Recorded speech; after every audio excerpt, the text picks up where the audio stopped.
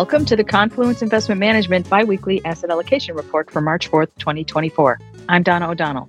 In Confluence's regular quarterly update to its asset allocation strategies last October, the Investment Strategy Committee introduced into its mid-cap equity exposure an exchange-traded fund focused on uranium and uranium producers. The price of that ETF has surged since Confluence bought it, adding to the returns of the asset allocation portfolios to date. Chief Market Strategist Fearon-Hernandez joins us today to help explain what drove Confluence to make this new investment and what it expects from it in the future.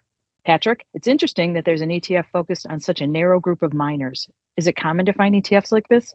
Well, hi, Donna, and thanks for having me on the show. Regarding your question, yes, we're always discovering new ETFs that focus on increasingly narrow parts of the financial markets, from specific sectors and industries in the stock market to specific metals in the commodity markets. Of course, some newer or more obscure ETFs don't meet our criteria for liquidity, cost, and the like, but we're nevertheless frequently finding that there's an ETF available to achieve an exposure that we want. I'm intrigued. Can you tell us a little more about this ETF investment and why the Investment Strategy Committee was interested in it? Well, sure. The new ETF that we introduced into our mid-cap stock exposures in October is the Global X Uranium ETF with the symbol URA. About 90% of the fund is currently invested in various uranium miners around the world, while about 10% is in physical uranium. Of the miner exposure, about half is in Canadian firms and almost one quarter is in the well-known Canadian uranium miner Cameco. Besides Canada, most of the fund's equity exposure is in Australian, South Korean, and U.S. companies. Now, the thing that drove our interest in uranium is mostly the outlook for booming use of nuclear energy to generate electricity in the future. We think that means a lot of additional uranium ore is going to be needed, and given that uranium mines have been shut down in much of the world, we think supply will be slow to respond and prices will jump. So you're saying that the uranium market is out of balance and that demand far outweighs supplies. Why is that happening? Well, a lot of it can be traced to Chinese economic growth and government policies around the world that are encouraging the use of nuclear energy to generate electricity. If you count new nuclear generating stations currently being built, planned, or proposed, it looks like China alone will have almost 300 nuclear plants by 2040 versus only about 50 right now. Other countries are also building or planning to build lots of new nuclear plants. That's going to take a lot more uranium, which is the material that undergoes nuclear fission in these plants. The big issue is that over the last decade or more, uranium demand temporarily slid, putting downward pressure on prices. That forced a lot of miners with high production costs to shut down their mines. As a result, Kazakhstan, with its ultra-low production costs, is now the main uranium-producing country around the world. But as demand rises and prices increase, miners in higher-cost countries like Australia and Canada should be able to respond by starting production again. Prices are already firming pretty strongly, so we think that scenario is actually playing out. But electric utilities aren't the only buyers of uranium, right? Isn't uranium used for a lot of other purposes like medical and scientific research, and of course, nuclear weapons? You're right. There are certainly other uses for uranium. However, at least for now and likely far into the future, the main source of demand for uranium is generating electricity. In 2023, the World Nuclear Association estimated that total mine demand for uranium was about 65,000 tons. Now, we've been doing some preliminary work to estimate the incremental uranium demand that could arise if the world goes into a global nuclear arms race, which we think is a possibility as U.S.-China tensions lead to more global fracturing. In a worst-case scenario, our preliminary estimates are that annual uranium demand for weaponry might amount to 10% or more additional uranium demand over and above generation demand. However, we're still trying to firm up those estimates.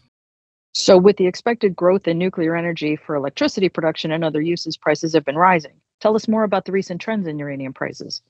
As with many commodities, spot uranium prices spiked ahead of the Great Financial Crisis, reaching about $137 per pound in 2007. In the big economic slowdown after that, prices began to slide. Prices were especially hurt by the Fukushima accident in Japan in 2011, which led to the Japanese government shutting down the country's big fleet of nuclear generating stations. Political pressure against nuclear energy also began to build elsewhere, such as in Europe. Even where nuclear plants weren't shut down for policy reasons, some plants were retired. Uranium prices therefore slid to as low as $12 per pound in 2016 and stayed below $35 per pound into 2021. Then, however, the impending demand and supply disparity really started to get investors' attention. Spot prices rose to about $50 per pound in much of 2022 and have recently spiked to more than $100 per pound. Now, it's important to remember that electric utilities need to lock in their fuel supplies for a long term, so most uranium is sold under multi-year contracts. That means uranium producers aren't yet seeing the full benefit of today's strong spot prices. Nevertheless, we think the longer-term prices will rise over time, providing a big benefit to the miners. If uranium prices are currently high, shouldn't we expect mining companies to ramp up production and eventually bring prices down again?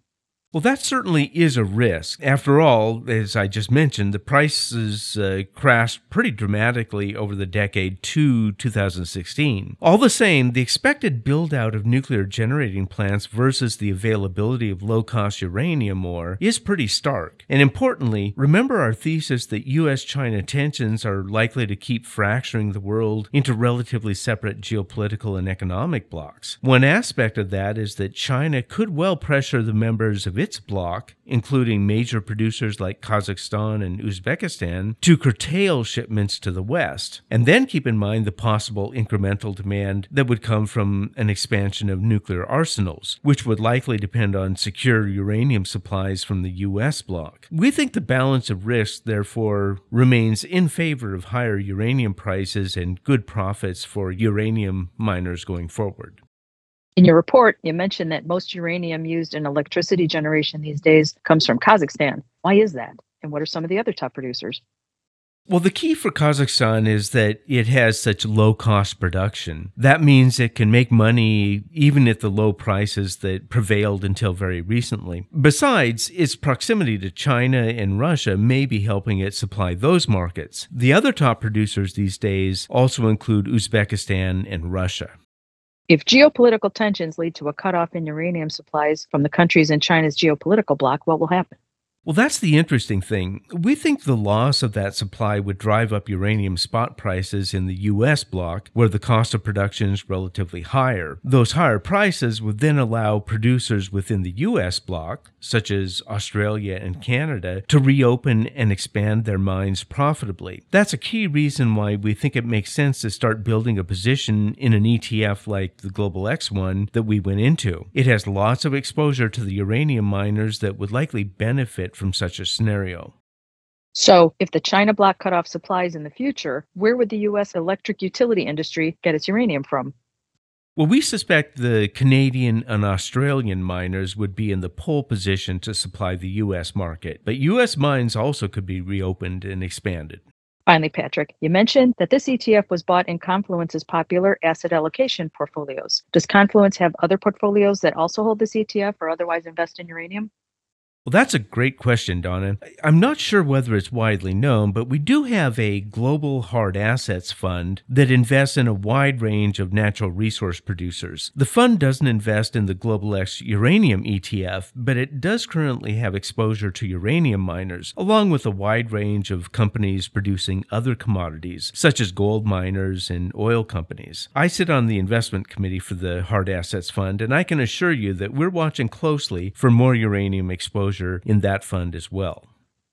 Thank you, Patrick. Our discussion today is based on sources and data believed to be accurate and reliable. Opinions and forward-looking statements expressed are subject to change without notice. This information does not constitute a solicitation or an offer to buy or sell any security. Our engineer is Dane Stoll. I'm Donna O'Donnell.